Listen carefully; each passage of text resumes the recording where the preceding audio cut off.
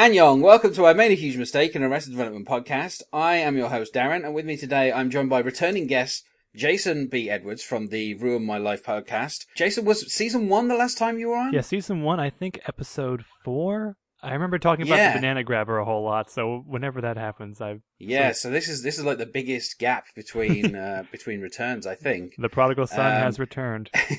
This episode is season 3, episode 10, Faking It. It was broadcast on Friday, the 10th of February 2006. This is the first of 4 episodes which were broadcast on that Friday. Yeah, for some reason, Fox had been broadcasting it on Mondays, but for this particular time, they decided to put all 4 episodes out on a Friday, showing how much faith that they had in this particular show. Obviously, in the previous episode, I mentioned that actually Mitch Hurwitz had got the call to say that they were cancelled before they started doing episode 9.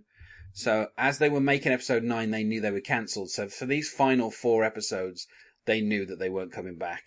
And I think some of that shows in the amount of plot that just gets thrown at the wall in these last 4 episodes.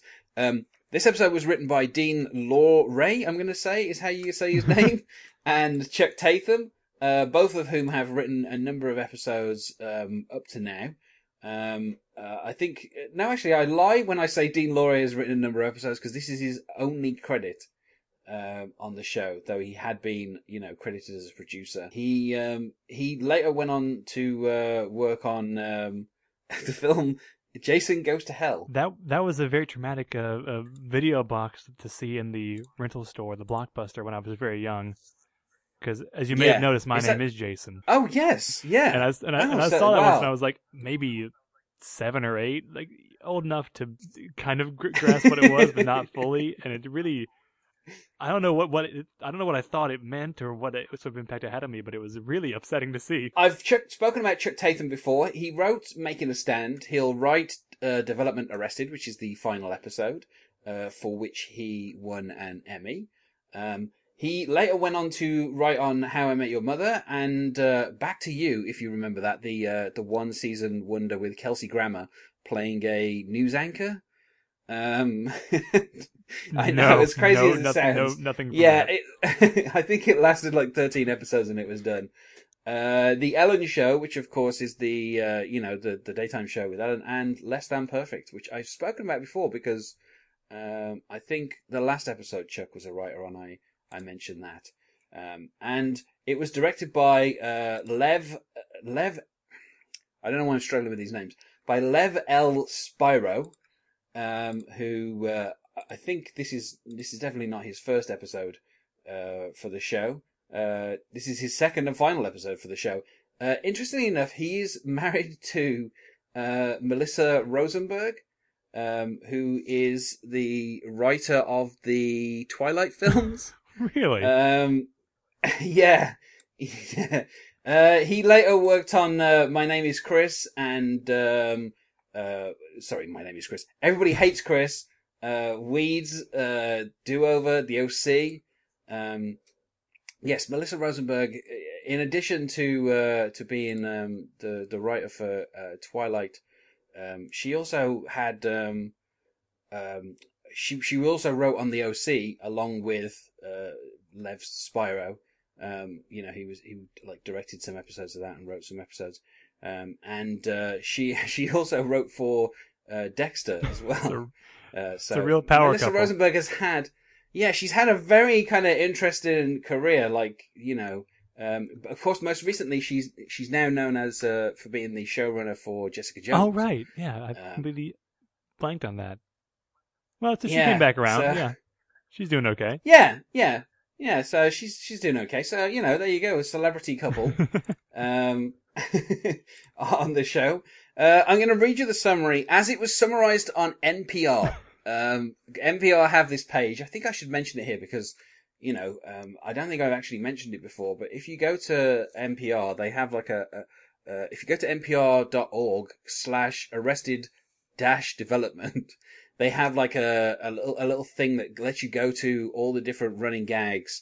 It has like a very kind of complex chart, and it lets you know where like different recurring jokes are in different episodes and stuff. So It's really fun to kind of just click on different ones. If you've watched the show as much as me, you can just see, a joke being repeated in a number of different episodes and kind of remember each time that joke occurs. So on there, they have these really good summaries. So I've decided to use that one for this. It's quite long, and it goes as follows. George Sr. hires a new attorney who asks the Bluths to participate in a mock trial to help them prepare for the real thing. The attorney gets actor Judge Reinhold to preside over the mock case. Meanwhile, Buster fakes a coma to get out testifying, and George, Michael, and Maybe participate in a mock wedding to entertain hospital patients. Back at the office, Michael discovers that he may have a long-lost sister named Nellie Bluth. Now, there are a few storylines there that basically start in this episode, and in the space of 3 episodes are resolved completely. One of which is the Nellie Bluth stuff. That isn't completely resolved until the very final episode. But they kind of start to resolve stuff in a couple of episodes' time about that. And of course, Buster goes into this coma for the next few episodes, which I love the description of it being a light to no coma, which is such a great kind of description from a doctor who clearly just wants to get paid for whatever's going on. And he kind of makes it clear as such in the episode. And we get the return here of Franklin Delano Bluth, who is finally in the system as Job celebrates. And that's probably... And now, it's worth noting as well that one of the guest stars for this episode is Carrie Preston, in a kind of a very early role. Of course, she's married to Michael Emerson, better known as Ben Linus on Lost. And the weirdest thing is, on Lost, she played his mother, and their husband and wife. She also turned up on Person of Interest, playing his love interest, interesting enough. But she's probably best known for being on True Blood. In the first season of True Blood, her lover was the person who was murdering vampires. Spoiler alert for season 1 of True Blood. But she was on pretty much the entire run of that show. I think she's on 76 out of 80 episodes of True Blood, and yes, there was 80 episodes of that True can't Blood. be true. No, it definitely is true, because I remember watching all 80 of them. Oh. Yeah, so she's been married to Michael Emerson since 1998. So they're coming up on 19 years of marriage. And so, I mean, I mostly know her from Lost, the couple of episodes that she was in, and of course, later on True Blood. She's also been on a few episodes of The Good Wife, as well as Person of Interest, and she's going to be on the spin-off from The Good Wife called The Good Fight. So if you look at her filmography, she's been in quite a lot of stuff, going back quite a while, including wonderful films like Mercury Rising and The Legend of Bagger Vance. And let's not forget the 2004 remake of The Stepford Wives. I was just about to say that one too. Yes. Universally beloved. And actually, interestingly enough, there is a film that she was in, which I saw when it was at the cinema, and to my knowledge, I don't think it's been ever released on DVD. It was a film called Towelhead, which was, I think, directed and adapted by Alan Ball, from a novel. And that, I think, was obviously where, Alan Ball first met, Carrie Preston. Obviously, that's probably one of the reasons why she got cast in True Blood. But it's so odd, that film, because it also has Aaron Eckhart and Toni Collette, and I don't know. I don't know why. The music was done by Thomas Newman as well, who did the music for American Beauty. So there's a few people from American Beauty also involved in that. But I don't think Alan Ball has actually, since that moment, he's basically been a writer for obviously True Blood, and then he was a producer on Banshee. And so he hasn't directed another film, so that's the only film he's directed 10 years ago. And obviously before that he was best known for 6 Feet Under. But interestingly, he also wrote for Grace Under Fire and Sybil. So he's had a very varied career, Alan Ball has. I'm basically falling down a Wikipedia hole in real time as you read these things off, and I try to keep up with you. This is what a strange career Alan Ball has had. Going from like Grace Under Fire and Sybil to like 6 Feet Under and True Blood, that is such a weird kind of turn to take. But I also should mention I love Banshee. That's probably one of my favorite shows the last kind of decade at least. Such a kind of different type of show. A lot of people getting punched, a lot of people having sex while getting punched, a lot of sex punching, a lot of punch sexing. It's listen, stop right there. I'm sold. You've made the pitch. You've landed your audience. So that's just a little bit about some of the guests. Obviously, we got some returning guest stars here. Oddly enough, Bronwyn Masters makes her debut as Nurse Julia Adelaide, but she had previously been in A Thoroughly Polite Dust-Up. Like the kind of the fake British war film alongside Tony Hale, who had a huge prosthetic chin for that particular kind of role. So, and obviously we get the return here of Wayne Jarvis, who later on gets to utter there's two very kind of clever references in this particular episode that I really like.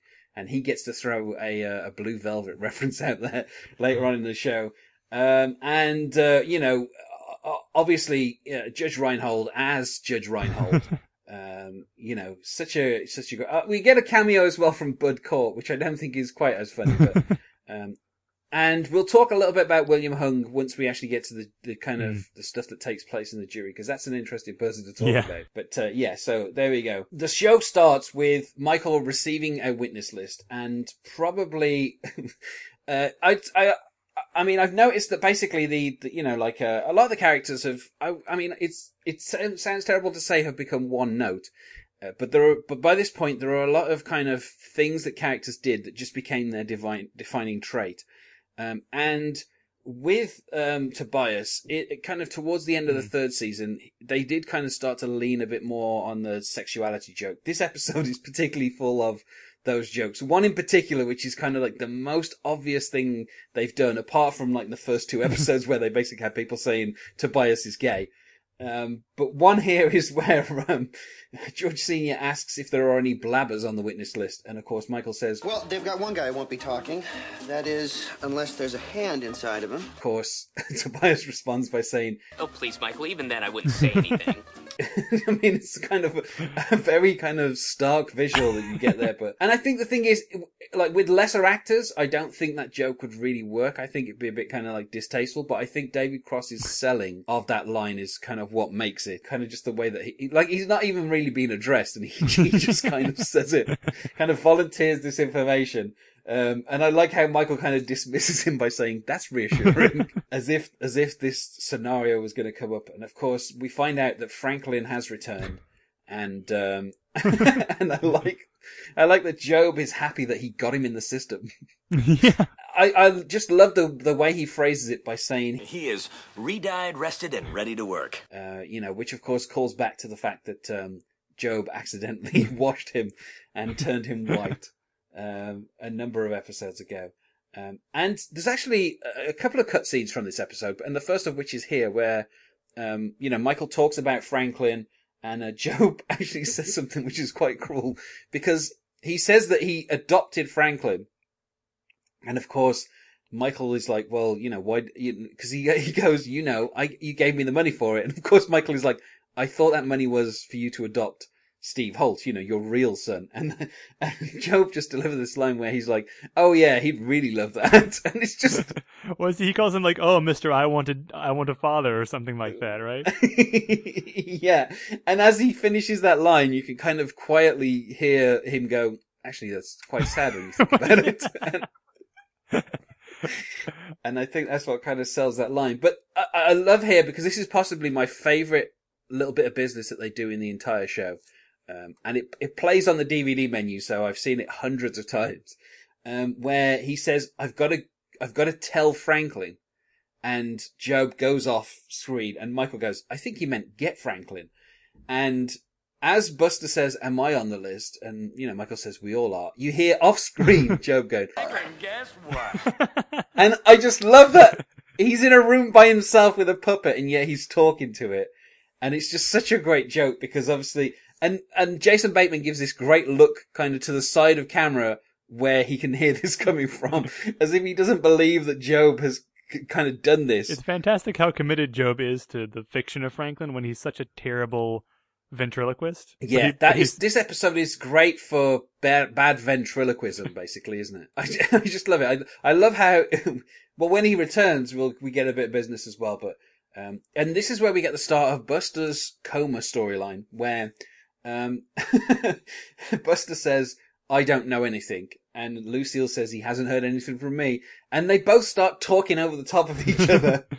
And as they finish, Michael goes, Well, you both certainly act innocent. and then, of course, we get a flashback where you hear Lucille talking about how, George Sr. has asked her to go all the way to Fallujah, which she interprets as a sex act. And, while Buster pretends to snore, she yells faker at him, which is something that, a few members of the family will start yelling at people.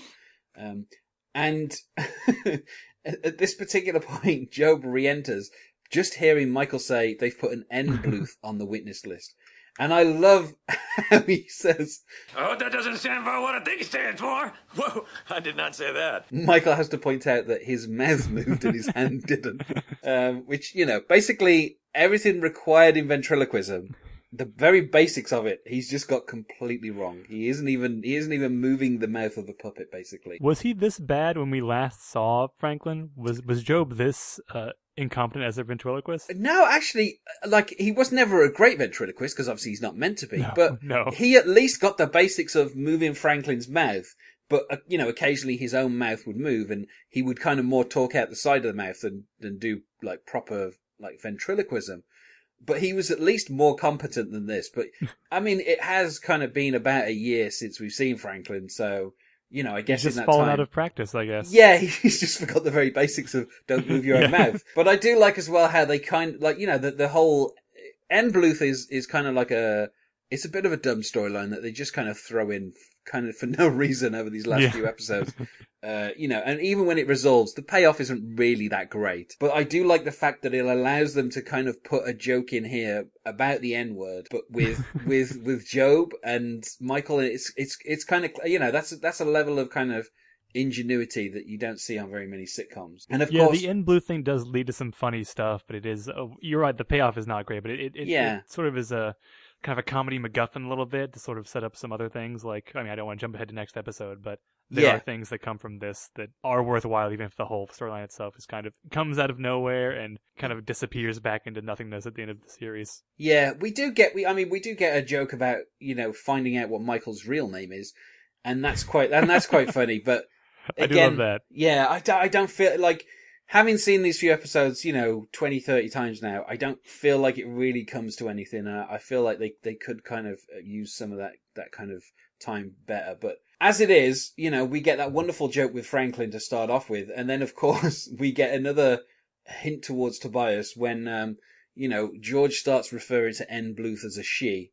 And, of course, when he says he, she, what's the difference? Tobias goes, here, in the dark, it all looks the same. Which then, after a kind of a short beat, he goes, they're probably taking a shot in the dark. And, I just kind of love that. This is where we get introduced to the idea of Justice TV and Jan Eagleman. Of course, there was a kind of, a boom in, court TV stuff in America, where you're allowed to show what's going on in the court. Over here, we're not allowed to show what's going on in British courts. It's just not a thing that is done. Probably just really not at all. Not even in any case. Nope, no cases at all. There have been some applications where people have been like, can we show this particular case, because it's an important case. And most times the judge says, no, you can't. So we have to just rely on kind of, those kind of court portraits that you see. I think it's sort of the reverse in America, where the default is sort of this will be shown on TV, obviously, because why wouldn't it be? And then in special cases, we may actually go through the Herculean task of not showing something. Yeah, it's funny actually, because obviously the boom in this came about 10 years before this, when you had the trial of the century, where you had O.J. Simpson. That kind of fueled the whole kind of court TV type thing. And I think now what was once called court TV is not even called court TV anymore and doesn't bother showing court cases. So the whole thing has kind of moved away. But, I like Jan Eagleman. I think, Carrie Preston is a great actress.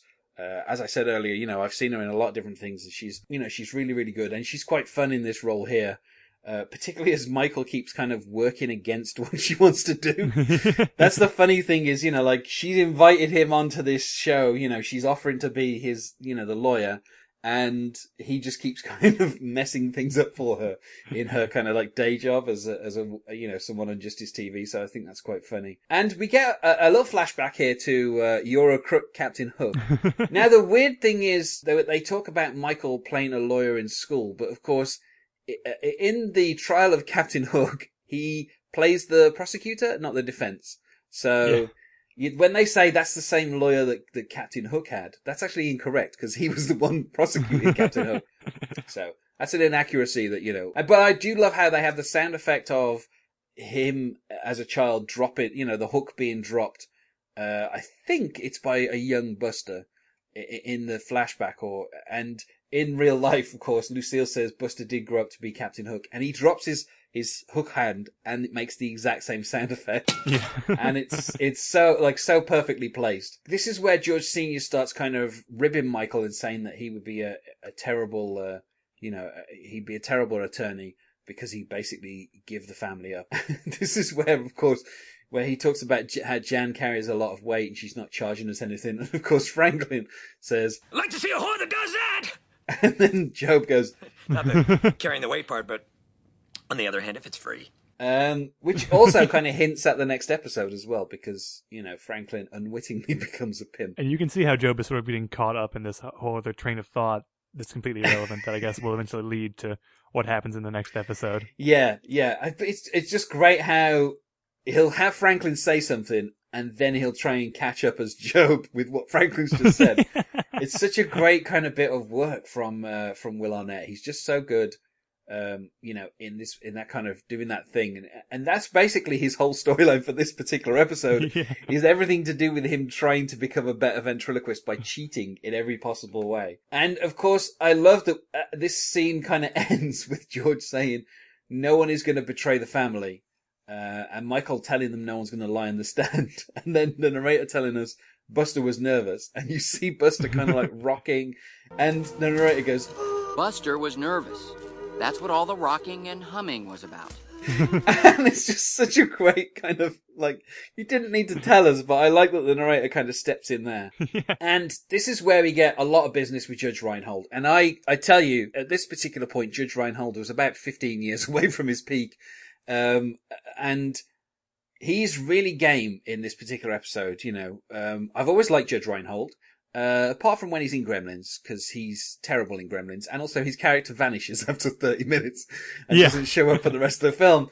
But, I think he kind of he's got like a very kind of soft voice and, like kind of a kind of calm demeanor. And, he has a very kind of specific acting style.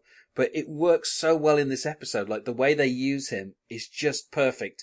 And, they could have kind of they could make like hundreds of jokes about his name and all that kind of stuff. And it would always be funny because I love it. And of course, there's a second cutscene which kind of revolves around this whole thing where Michael accidentally reveals to Judge Reinhold why he's got this particular job.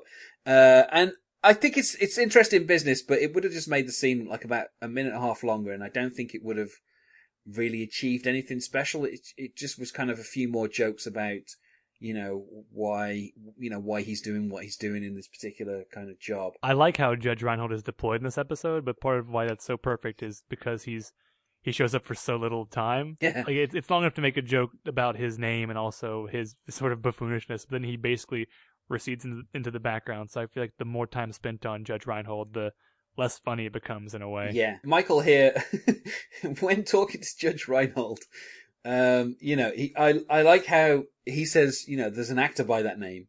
And of course, this is where Judge Reinhold enters, talking about how he lost all the weight and he's not happy about being in these like flowing robes. And of course, when we actually see him enter the court later on when the program begins, he's in these very tight robes. And it's just like such a, and they talk about like 2 costume changes later on in the episode that, you know, in a cutscene.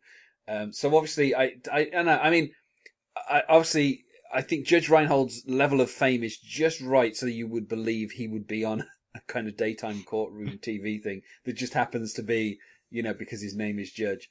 And of course, he talks about Judge Judy made $25 million last year. And I'm like, hey, I never even heard of the guy. And I like how when Michael points out that Judge Reinhold's only got the gig because of his name, Jan Eagleman, I love Carrie Preston's delivery where she goes, honestly, this is the first time I put those 2 things together. Because it's obvious that, you know, that she's only using him for that particular thing. We get a shout out here, actually. This is a really kind of funny kind of running joke in this episode, but it's actually a shout out to, the kind of the show that that basically won a few Emmys and stopped Arrested Development from like completing some hat tricks in its 3rd season here, and that is of course My Name Is Earl, the NBC sitcom.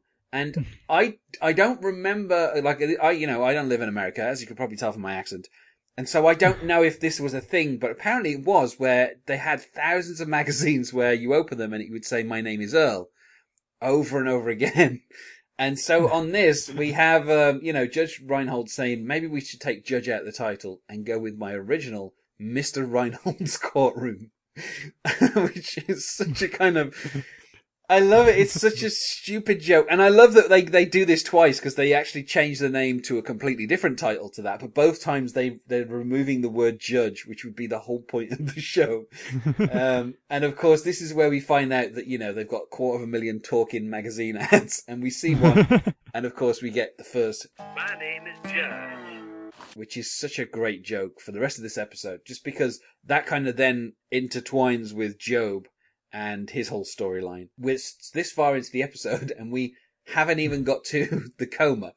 And of course, you know, Jenna Eagleman, you know, is kind of mad at Michael for, you know, kind of suggesting, you know, kind of making it clear to Judge Reinhold why they're using him. She lays out the fact that this mock trial is going to be practice for Judge Reinhold, and obviously she's going to be the prosecutor and she's going to test the family. And, you know, Michael here takes the opportunity to be the prosecutor. And he talks about how, to be the defense, and he says he's going to show his dad what he can do. And he goes, I'll make a fool out of him while sticking together.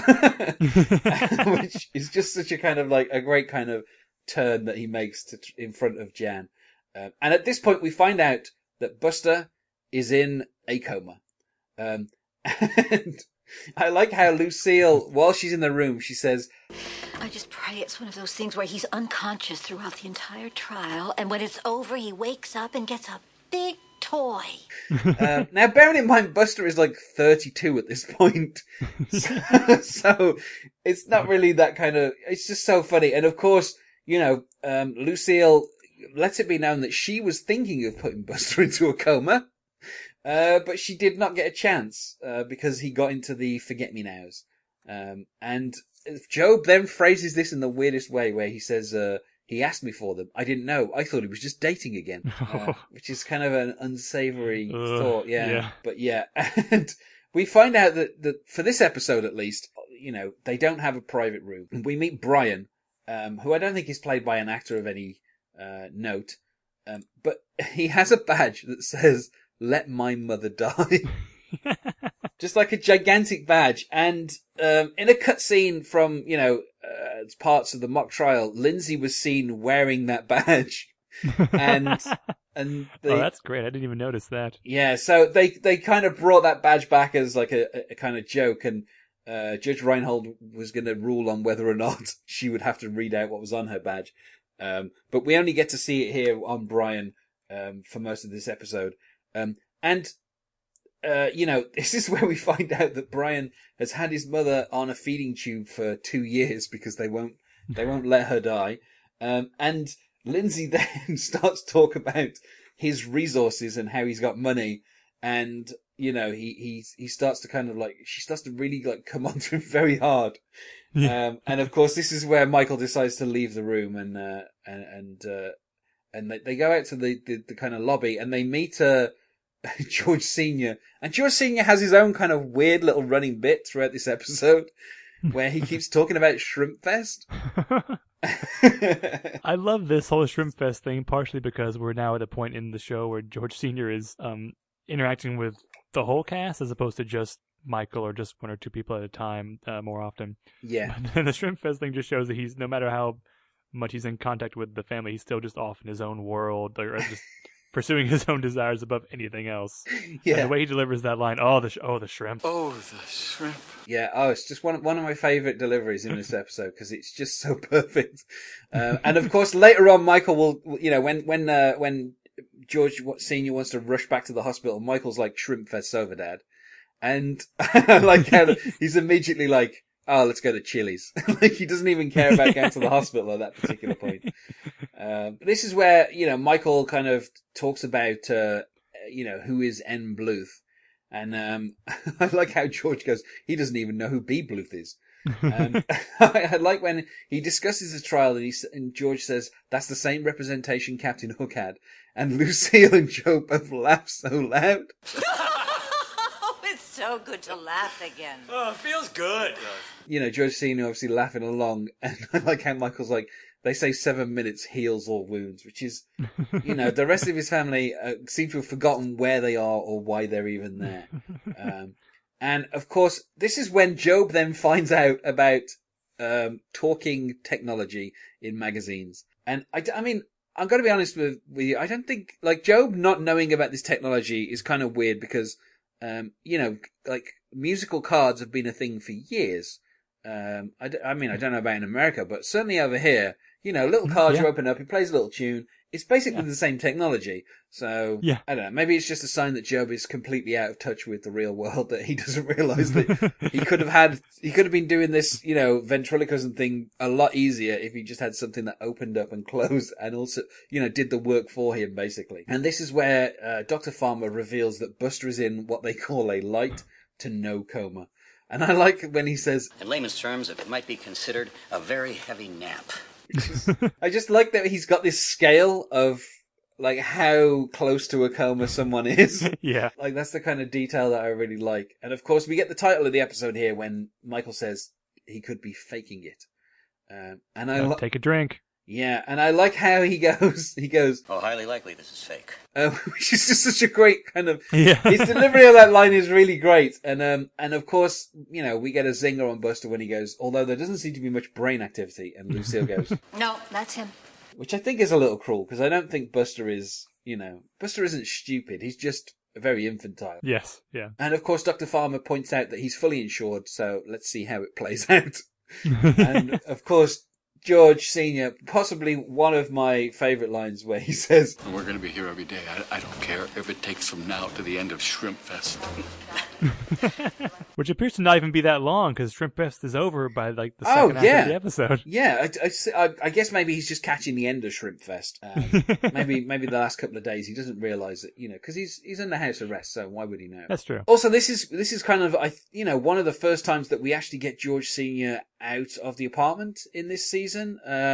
You know, the last time he was out of the apartment was when he broke back into the prison, so that's not really like a new environment for him. But yeah, so, you know, it's odd to see George Senior in a different, like, on a different set that's not kind of like the prison set or the apartment. Another reason why these last few episodes kind of feel so strange, one of many reasons. And of course, this is where the doctor suggests to George Michael that he might want to put on a fake wedding for the Alzheimer's patients. And, you know, I like how he says, would I have to touch the old people? And Dr. Farmer says, only their hearts.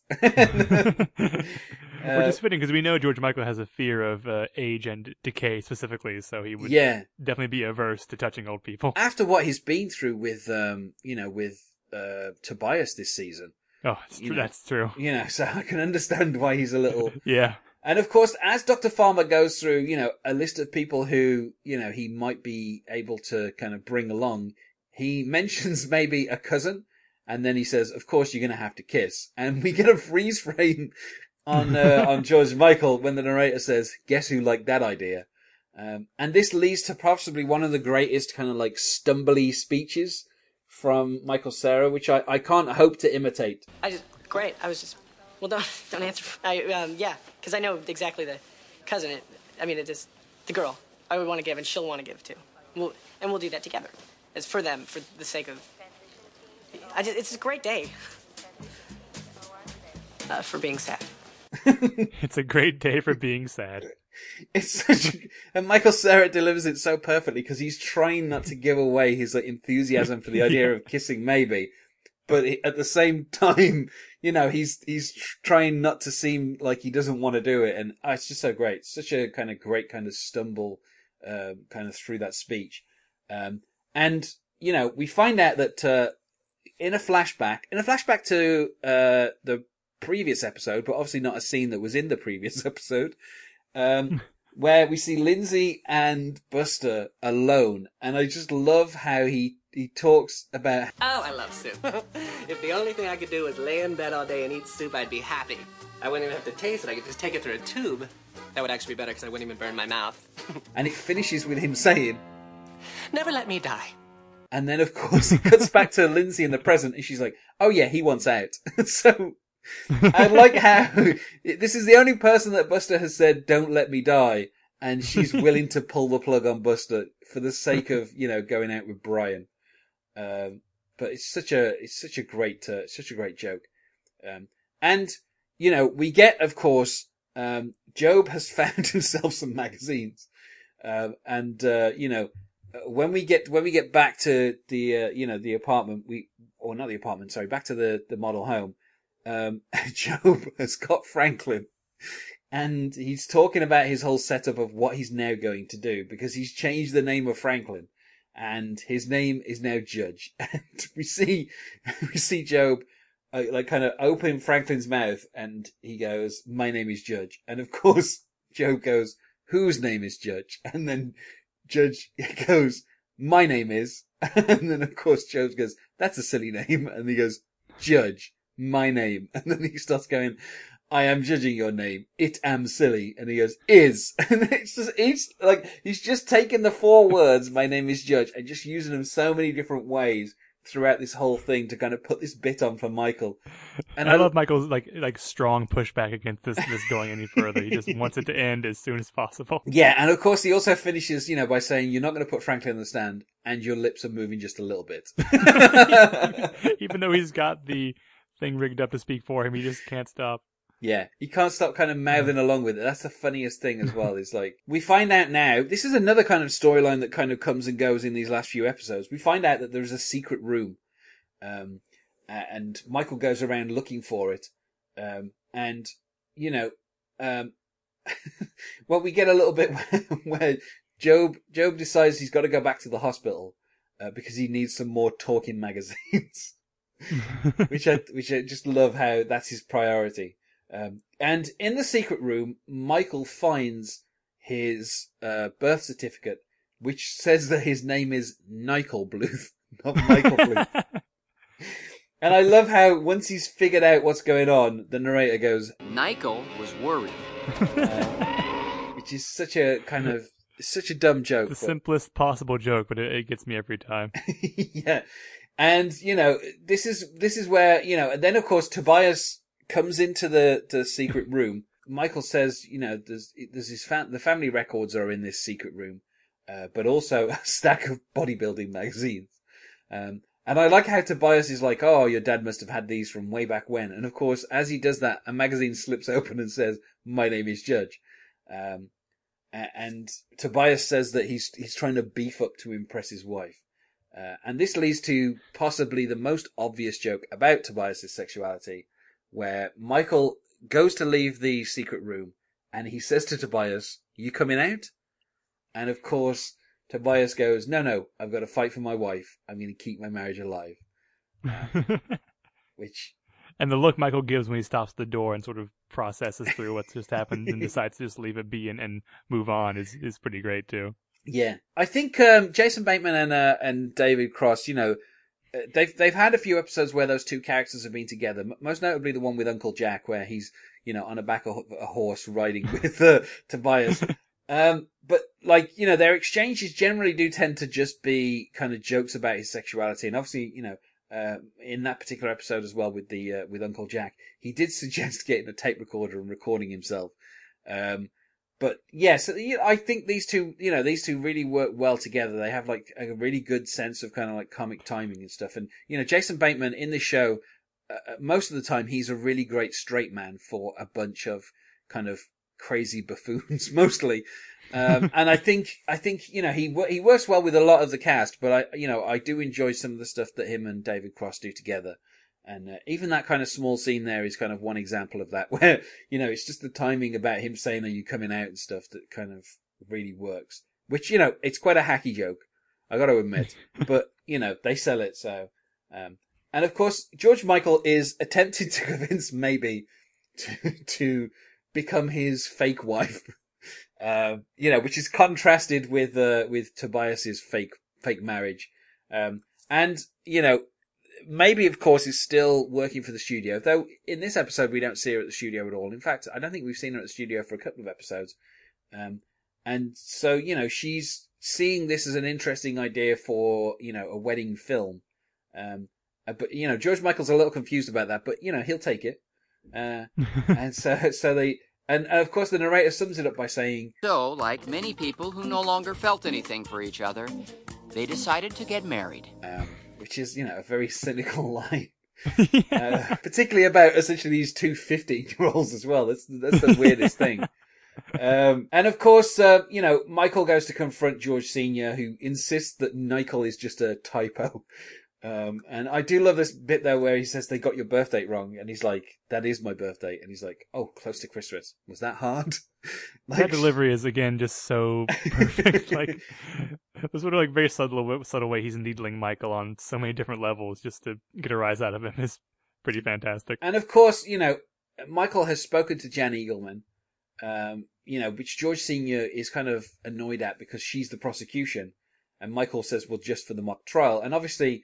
It makes sense that Michael should be discussing this with her, but George Sr. is getting more concerned about the mock trial. And of course, this is where we find out that Shrimp Fest is over, and George decides to go to Chili's. And outside the hospital, Lindsay is got a sign that says, "Let Buster die," and Tobias has one that says, "Let Buster live." So they've both chosen a side, and I just love that Lindsay's telling people that they're just trying to keep people alive. It's a life mill, which I think is such a kind of it's such a weird turn of phrase, but I just kind of love the delivery of it. And Tobias has got Father Ben with him. I love actually because this is quite a subtle setup of the payoff for the very end of this episode, where we have a real priest, who wants to marry, as it says on one side of his sign. And of course, Lindsay talks about, the dignity of every human being. And she says, and this is, such a kind of a great use of these particular terms, where she says, "Why don't we leave the fruits with the vegetables and go get a coffee?" Which, were Portia de Rossi not gay, I don't think she could get away with delivering that line. But and I love how Tobias desperately goes, "Do some push-ups, do some push-ups." as if like this priest doing push-ups would impress Lindsay in any way. It's such a weird kind of direction for them to take. Somehow that's going to strengthen his side of the argument in some way. Yeah. Maybe does kind of do a runner in the middle of her wedding, which is for the Alzheimer's patients. And, there is a kind of particularly, I don't know, I mean, to me this feels like a very cruel joke for people who have Alzheimer's, where, after Maybe has run away, the kind of fake priest just stands there for a few seconds and goes, "Hold on, give it a minute."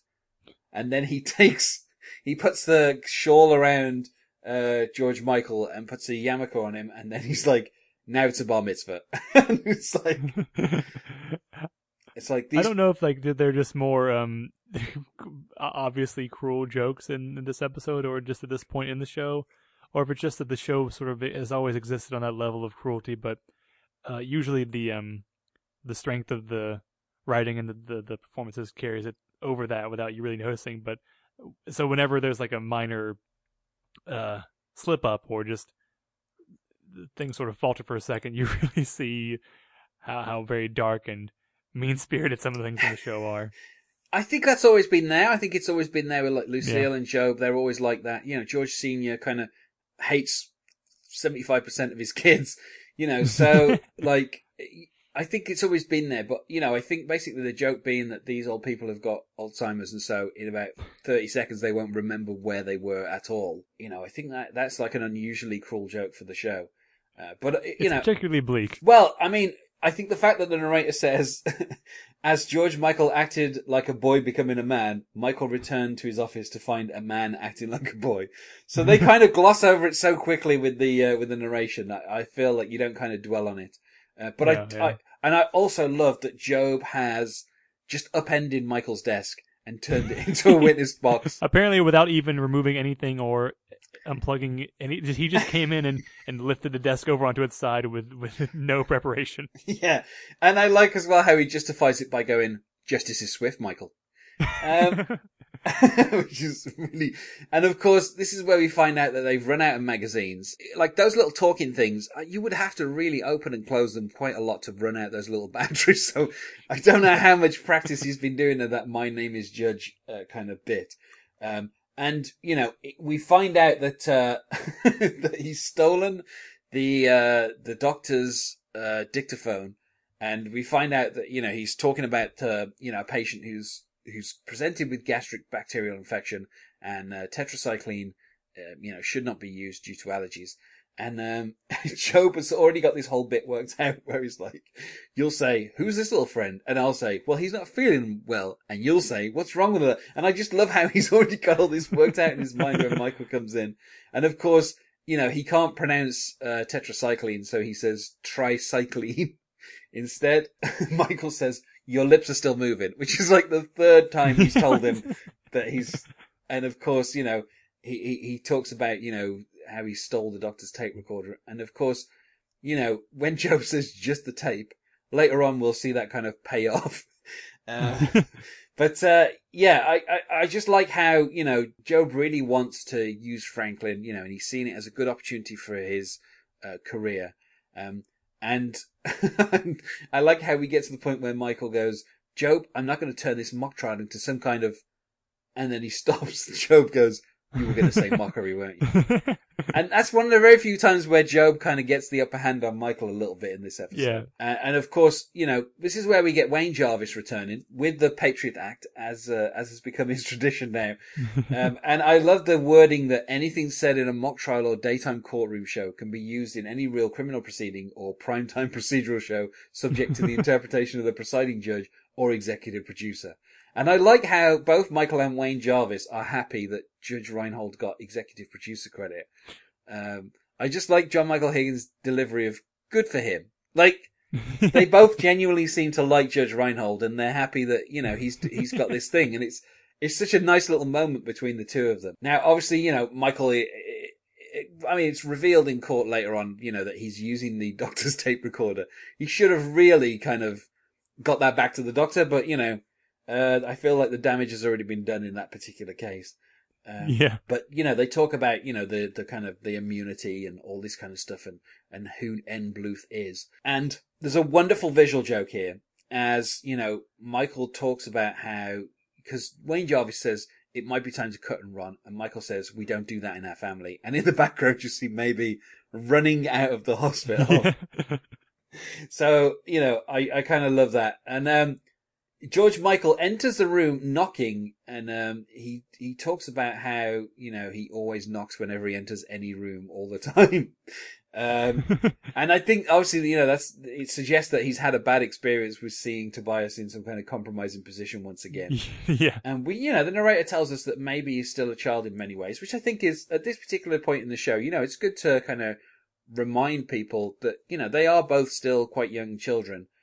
You know, I think both the actors at this point were about 18, but they're still essentially playing 15-year-olds. So, you know, I think it's worth remembering that maybe is, you know, quite a young, you know, child. She's not really an adult, even though she acts like that a lot of the time. And, you know, obviously George Michael is trying everything possible to get the kiss. The narrator even says he really wanted that kiss. And we go with another kind of another kind of Bluth tradition here of misquoting religious verses. Where he talks about how the Torah tells us that the larger wrong is to put our own feelings before the commitments we've made, you know, towards the sick, aged, and gross. She's like such a wonderful turn of phrase. And the narrator, of course, corrects him instantly by saying, "That's not in the Torah." And of course, when you know, George Michael keeps making out that where they disappointed these old people, and you know, the narrator points out that this isn't true.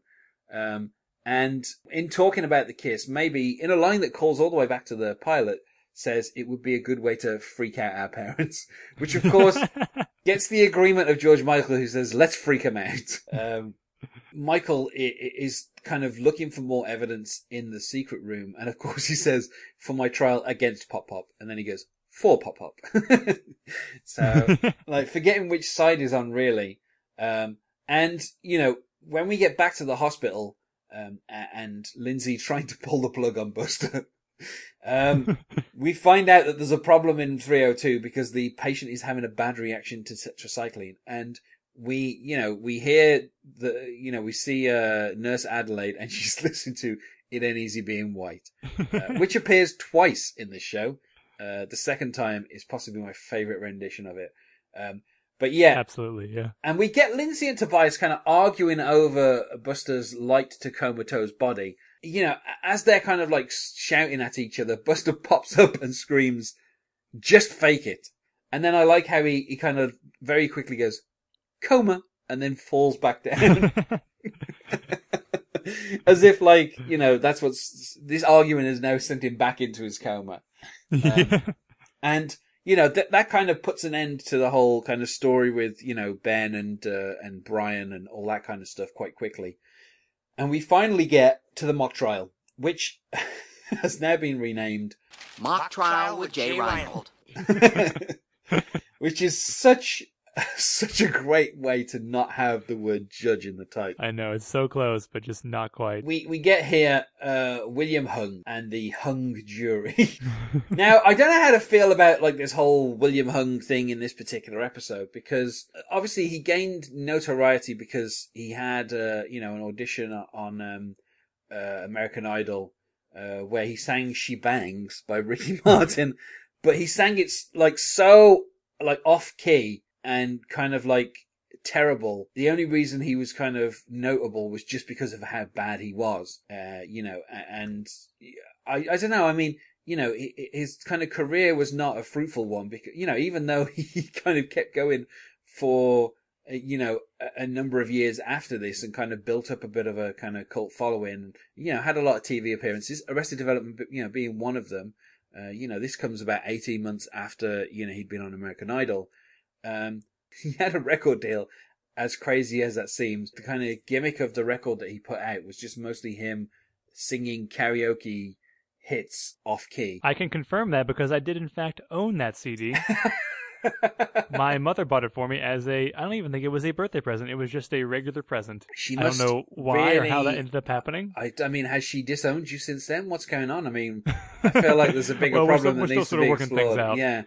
But it was so troubling because I would try to listen to that CD as any sort of, I'd try to just like sort of get any sort of enjoyment out of it that I could. But even if you can try to tune out how awful he is, all you can think is, boy, I kind of like "She Bangs" by Ricky Martin. I'd love to hear that right now.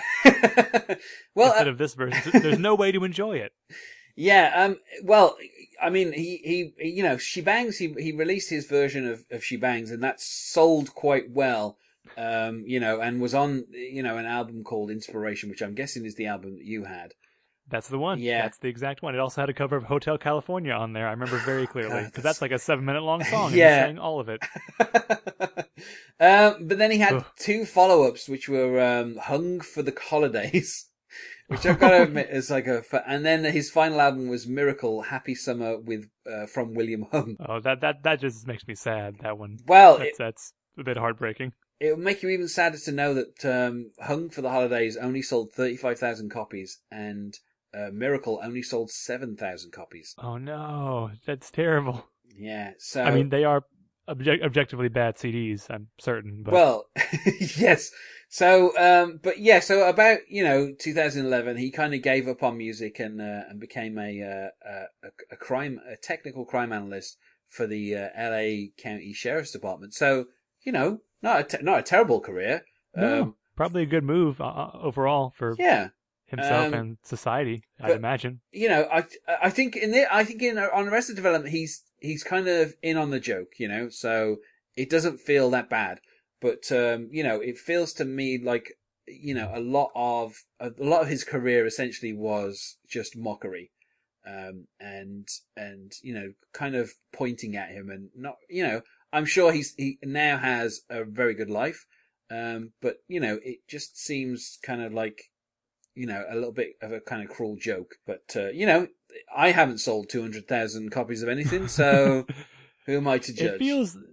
It feels the joke in this feels more like it's I mean, obviously it is somewhat on him, but it feels more like it's on the idea of the sort of disposable, cheap cash-in show that Mock Trial with Jane Reinhold is, that they would try to pull in this very like flash in the pan cultural figure to sort of just, I don't know. It feels more like a joke on, as lame as this sounds to say, society. Yeah, no, it feels like kind of a very kind of accurate kind of, like a kind of this is what a daytime court TV would have to do to try and get noticed, is have like, this type of kind of celebrity on there.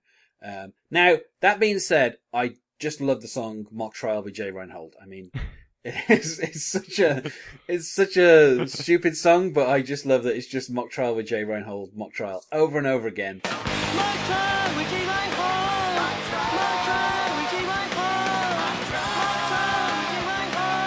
Mock Trial. No other lyrics, just the title of the show over and over again. Yeah, I just love it. And, and I think William Hung, he does a really good job kind of in this particular role and kind of being in on the joke and kind of, so I feel like, whilst his career may have not been great, I think in this episode, it's a nice little cameo, and it really kind of works with the tone of what the episode is about. But I do love as well that the bailiff talks about acting's highest honor, Judge Reinhold, and then quickly turns to camera and says, Judge Reinhold is neither a real judge, nor has he received acting's highest honor. Which is such a great line. And of course, Judge Reinhold talks about how, he never got a standing ovation before the show. And obviously everyone is standing silently in court. And in a cutscene kind of around this part of the episode, he says to Jan, why aren't they clapping? And she says they don't do that in a courtroom. And he goes, and the line that is actually cut is, well, why did I deliver the joke? And Jan goes, I don't know, you wrote it. So, that's actually one of the bits that I think would have been great if they'd have kept it in, because it just makes Judge Reinhold seem completely clueless about the whole kind of like process. And I like how, we have like these bass stings, when they kind of cut between the different parts of the trial. There's like this little slide on a bass that they kind of hit each time. And it's like such a nice kind of touch. Kind of like fitting in with the kind of the production of that show. And, we get Tobias first up on the stand, and he describes, he doesn't know anything about any business in Iraq because he spends so much time making sweet love on my wife. And he talks about... Hard to hear anything over the clatter of her breasts. Such a kind of weird... And of course, Michael, he only has one witness that he's going to bring out. And so he doesn't have any questioning for any of these people. And I like as well how when Lucille's on the stand, she goes, if this were the real trial, I'd cry here. And Judge Reinhold leans over and goes, I'm saving my good stuff too. Which is just such a great, I like the kind of complicity in that moment between Lucille and Judge Reinhold. Like they understand what this is, and they're not gonna rise to the level that it needs to be. They're just gonna give their bare minimum.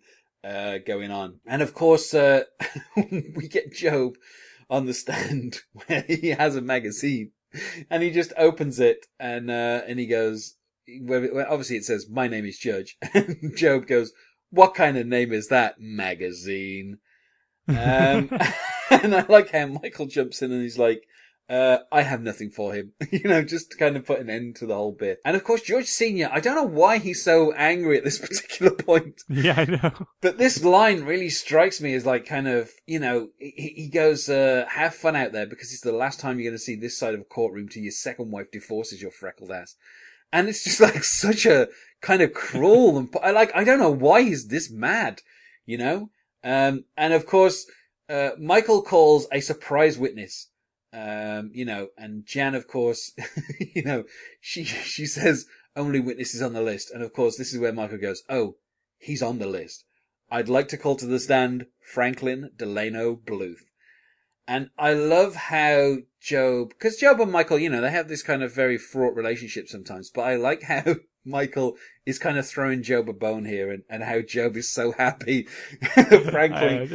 Franklin gets to be on the stand. It's always so nice when they have those little moments of brotherly togetherness. Like when they kind of almost built a house and they're kind of looking at the paper and Job's kind of like, we almost did it. And Michael's like, no, not really. But I like for a second that they were almost celebrating. And that's what we get here. And then, of course, we get the band and they play It Ain't Easy Being White. And it's just my favorite version because it's just like this kind of very uptown kind of like very funky kind of version of it. And it's just so great because as he goes to the stand, Job and Franklin kind of like do a little dance, like in time to the music, kind of like acknowledging it. And it's just such a great touch. Like Will Arnett is really, in this episode, he's like given 110% and it's just so great to kind of see. And of course, I like how when Jan Eagleman says, this is highly unusual. And Judge Reinhold gives like a kind of faux judge warning where he says, well, I'm very curious to see where this is going. I'm going to allow it. But I'm warning you, Mr. Bluth, this better make for a good promo. And it's such a great kind of like judge type kind of thing that he's doing. And of course, Michael lays out that he was approached by Wayne Jarvis. And he asks Job to press play on the button. So finally, we get to see some kind of like accurate ventriloquism, but it's just a cheat. And we hear Wayne Jarvis talking about, how he's going to go after M. Bluth and how, he wants to conspire against his client.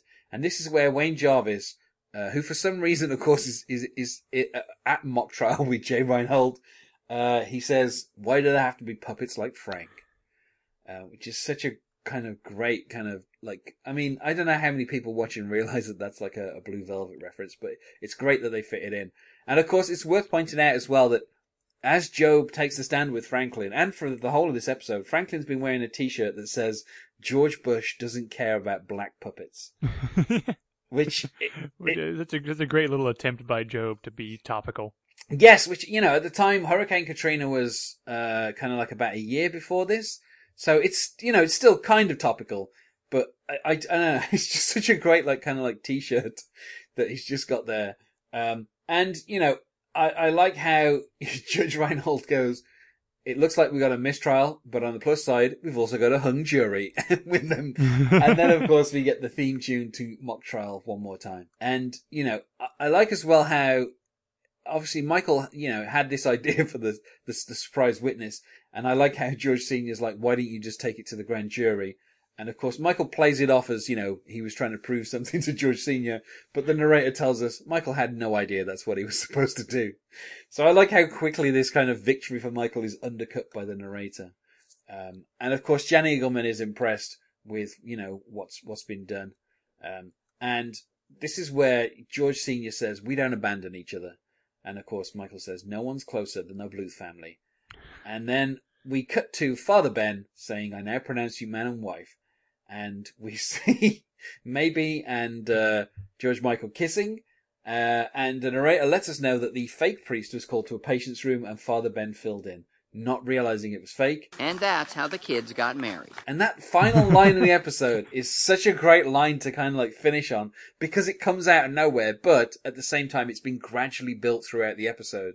We met Father Ben, we've had the kind of the earlier runaway bride moment. So these little bits have been put in place so that when it comes at the end, when the narrator can just basically announce to us that these two cousins have married, it's like such a great payoff to all these like, kind of the setup that they've kind of put. And of course, in itself, it becomes a different kind of take on on that particular storyline, which has basically been going since like 2 minutes into the pilot.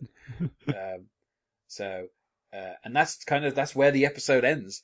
And then we get the On the Next, talking about, obviously, Mock Trial with Jay Reinhold was clearly a success because we now have Bud Cort. And Bud Cort himself makes a very brief cameo saying, "Please be seated." And of course, Gob, having found some publicity, says, "Hard to sit when someone's got your hand up your ass." And I love how straight away Bud Cort is like, "All right, let's lose the puppet." So the publicity that he gained for Franklin has been completely wasted in just one like line. And then we find out that, maybe Michael isn't N. Bluth, and, he has an older sister. And I like how the narrator goes, "So much for not abandoning family." And of course, the fact that he has an older sister is, just a setup for the eventual payoff of N. Bluth. But it's quite clever how, they kind of set up the idea that there might be another Bluth sibling. But, if you're paying attention, you can probably figure out that there isn't another Bluth sibling. But in fact, someone has been lied to about their age, basically. The truth is somehow simpler and yet much more complicated in what it sets off. Yes, particularly in the final episode. Yeah, it starts to get very weird. They kind of lean on. They've lent on this whole incest thing since the start, but they really, really lean on it in the final episode. Yeah, it really comes to a head. So, is there anything else, Jason, that you think we need to cover? I think we covered all the things we need to apparently hash out about William Hung. Yeah, and we talked about how this was one of the this is the first of the 4 episodes Fox just sort of burned off at the very end of the show's life, which is would seem is sort of classic Fox in a way, but I mean they'd already done the damage at this point, so really why not? Yeah, I mean Fox kind of gets this kind of weird reputation for being like a network that cancels everything, but everybody else cancels everything all the time. Like ABC are notorious for they had a show a few weeks after this called Emily's Reasons Why Not. They cancelled that after one episode. One episode. So, it's that's even less time than the Paul Reiser show. Yeah, Paul Reiser show which ran for 2 episodes. Yeah, 2 episodes. Yeah. So, people cancel stuff left, right and centre, but Fox, they gave this 3 seasons. This is, that's true. They gave it 53 episodes. That's not nothing, like, that's a good point.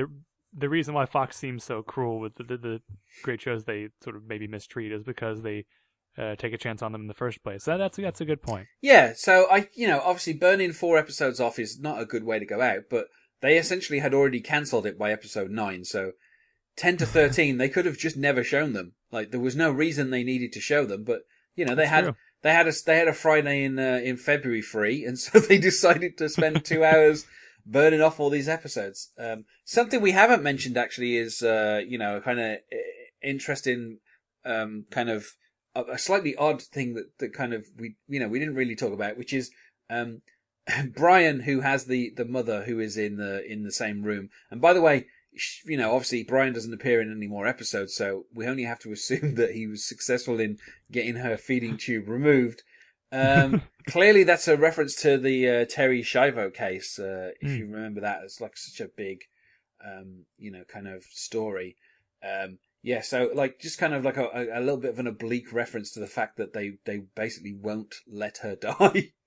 Just another one of those like things that grounds Arrested Development in such a specific cultural time. It's always fascinating to see how those were sort of.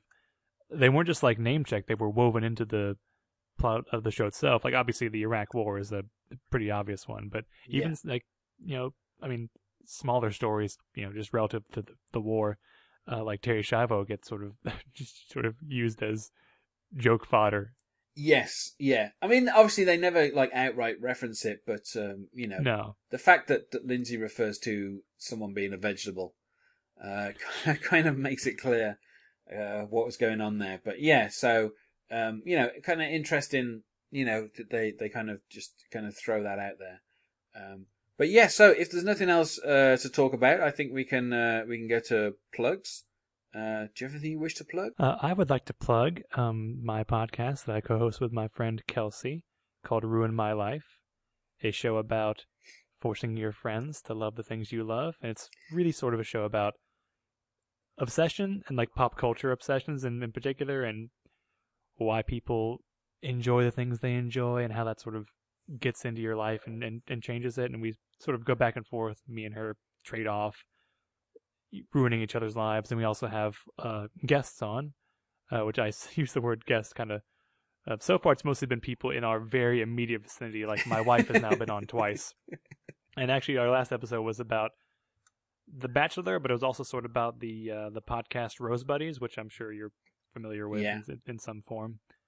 So I think that one's a pretty good one. So if anyone wants to check that out, go ahead. Or, you don't have to. but you certainly can, I mean, assuming you're on iTunes and all the other places where people can find podcasts. Yes. Yeah, and do you have any social media presence? Are you on Twitter or anything like that? Or yeah, we're on Twitter as at Ruin My Life Cast, and then we're on Facebook. I've never, you just search for it on Facebook, I guess. I never remember that Facebook has actual like you can get custom URLs for Facebook pages, but I've never actually gone about doing that. It seems a little bit pointless because the way Facebook is set up. Okay, so everyone can find you there, and obviously, on the previous episode that you're on, you can, of this podcast, you can also listen there. So that's true. Just jump back and when did that come out? September? It must have been early September or late August. Yeah. It was, episodes of this started going up in late August. So so that's you've really been at it for a while. Yes. I'm reaching the very end now, fortunately. So, thank you very much, Jason, for joining me. Oh, yes. Thank you for having me on. It's great to be back. And otherwise, goodbye. Bye.